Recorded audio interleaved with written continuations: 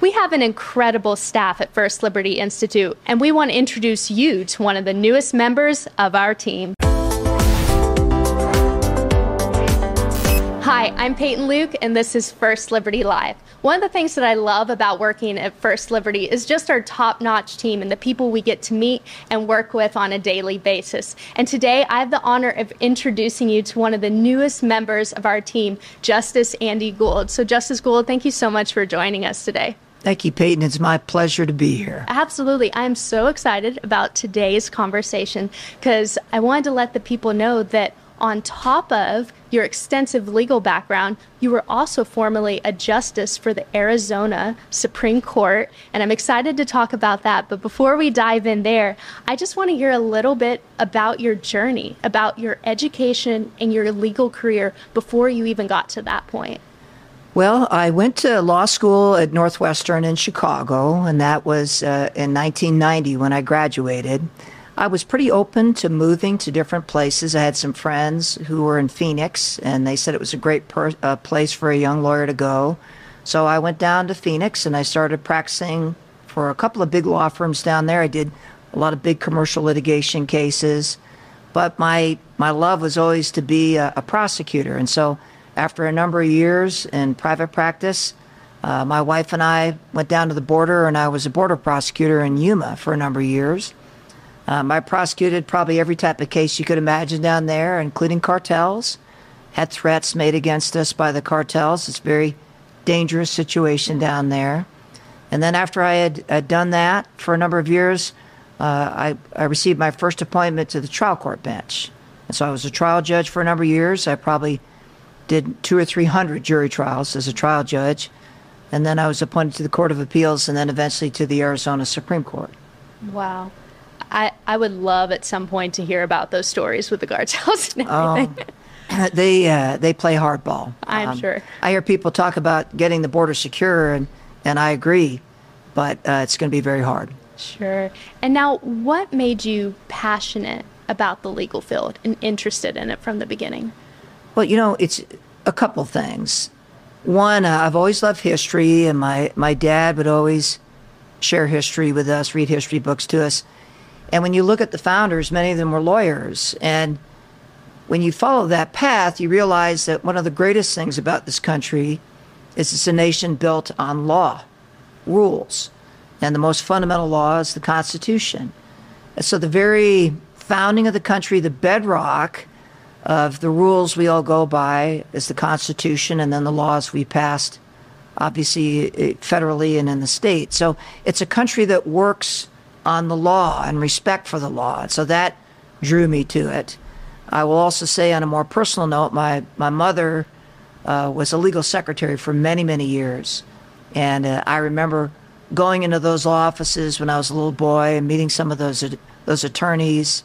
And I looked up to them, and it made me want to be that someday. Mm-hmm. And now you were mentioning the Constitution, which is something I wanted to talk with you about as well. And the Constitution protects religious liberty, which is what we do here at First Liberty. So could you just explain to us why that is the cornerstone of our freedom as a whole? Well, after all, it is the First Amendment. So priority, it was the most important amendment in terms of getting the states to pass the Constitution. But it's the most fundamental protection because it protects freedom of conscience, freedom to think. When you look at religious liberty, free exercise, it's the ability of a person to believe and think a certain way and to be protected in the exercise of that. It took literally thousands of years and certainly hundreds of years in Western civilization to get to the point where the government would leave individuals alone, where there was a sphere outside the government where you could think and act and worship the way you wanted to. And so all that background was in place when we adopted our Constitution. All that, the struggles and problems to deal with, you have the government, you have the king, you have the emperor, but there has to be a sphere where people are free from that, where they can think and practice and live the way they want. And that's what the First Amendment protects. It protects individualism. because the way you think, the things you believe in, your faith, is what makes you an individual. It protects people's beliefs about family and all those things. So it is that freedom of consciousness, that freedom to think and speak in the way that you believe, that is the First Amendment, and why it's the most fundamental protection, especially in terms of religious liberty. Following your work at the Arizona Supreme Court, you could be doing so many other things right now. You could be lecturing at a university. You could be out fishing and golfing if you wanted to be. But you are here now. Why have you decided to come to First Liberty and devote your legal career to defending religious liberty? Well, my whole career has been dedicated to public service. That's the way I was raised. That's what drives me. And so that's what drove me to leave private practice to become a prosecutor, because I believe in justice. That's what led me to the bench, because I could have gone and worked for a lot of firms all those years, but I felt as a judge I could influence the system for the better. And when I got to the end of my career on the bench, I thought, where can I serve now? And the verse that comes to mind, it's one of my favorite verses, is Psalm 144:1, where David talks about how the Lord has trained his hands for battle and his hands for war. And that's the way I feel. I've been a lawyer for 32 years. I've seen it at every level, small firms, big firms, prosecution, the border, every court you can serve at. So where could I serve the most? Where could I take that training the Lord has given me to serve where it's most important? And it's protecting religious liberty, because I've watched in my lifetime the erosion of that protection. And then when I thought about where I could serve best, I've watched First Liberty for quite a while. I've seen the work that it's done. Of course, this year has been an incredible year for First Liberty. And in my view, I couldn't think of a better place to work that was more on the forefront of protecting religious liberty than right here. Well, we're so honored to have you. I'll just say that from the beginning. And so now people on the other side might go, aha, we knew he was a conservative all the time. He was on the Supreme Court. What would you say to those people? Because sometimes just because you're an originalist doesn't just make you an activist, but sometimes, you have to make decisions because it aligns with the law, even as a justice. So what would you say to some of those people? There's two kinds of judges, and I've been a judge, or was a judge, for over 20 years. There are judges who are going to follow the law, and then there are judges who are going to do what makes them feel good. I've never been a judge who's done what makes me feel good. I believe in the law, and sometimes that leads to results that I personally don't like at all. You're not a real judge until you've made a decision that you completely disagree with, because the law and the facts led you there. So I don't put my personal feelings into a case. I don't write decisions or make decisions based on what makes me feel good. I make decisions based on what the law requires of me. And that means I'm a textualist in the sense that I read the words of the Constitution or the statutes or the case law, and I follow them. I'm an originalist in the sense that those words have to mean what they meant when they were written, not what I think they mean now. And there's a whole host of guardrails that limit your discretion in being a judge. So if someone is privately a conservative or a person of faith, that doesn't mean that they can exercise those beliefs discretionless when they're a judge. And I never did. So I'm an unapologetic Christian, and I'm an unapologetic conservative. But I'm also someone who's always followed the law. I never injected my personal feelings into a case, not once. And speaking of some of the cases that you've written decisions on, at the time we're filming this particular episode, there is a case before the Supreme Court called 303 Creative.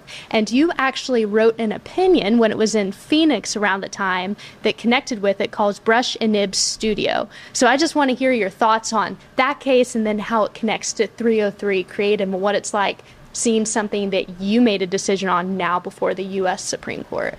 Well, I mean, it's obviously very interesting to me. 303 deals with compelled speech.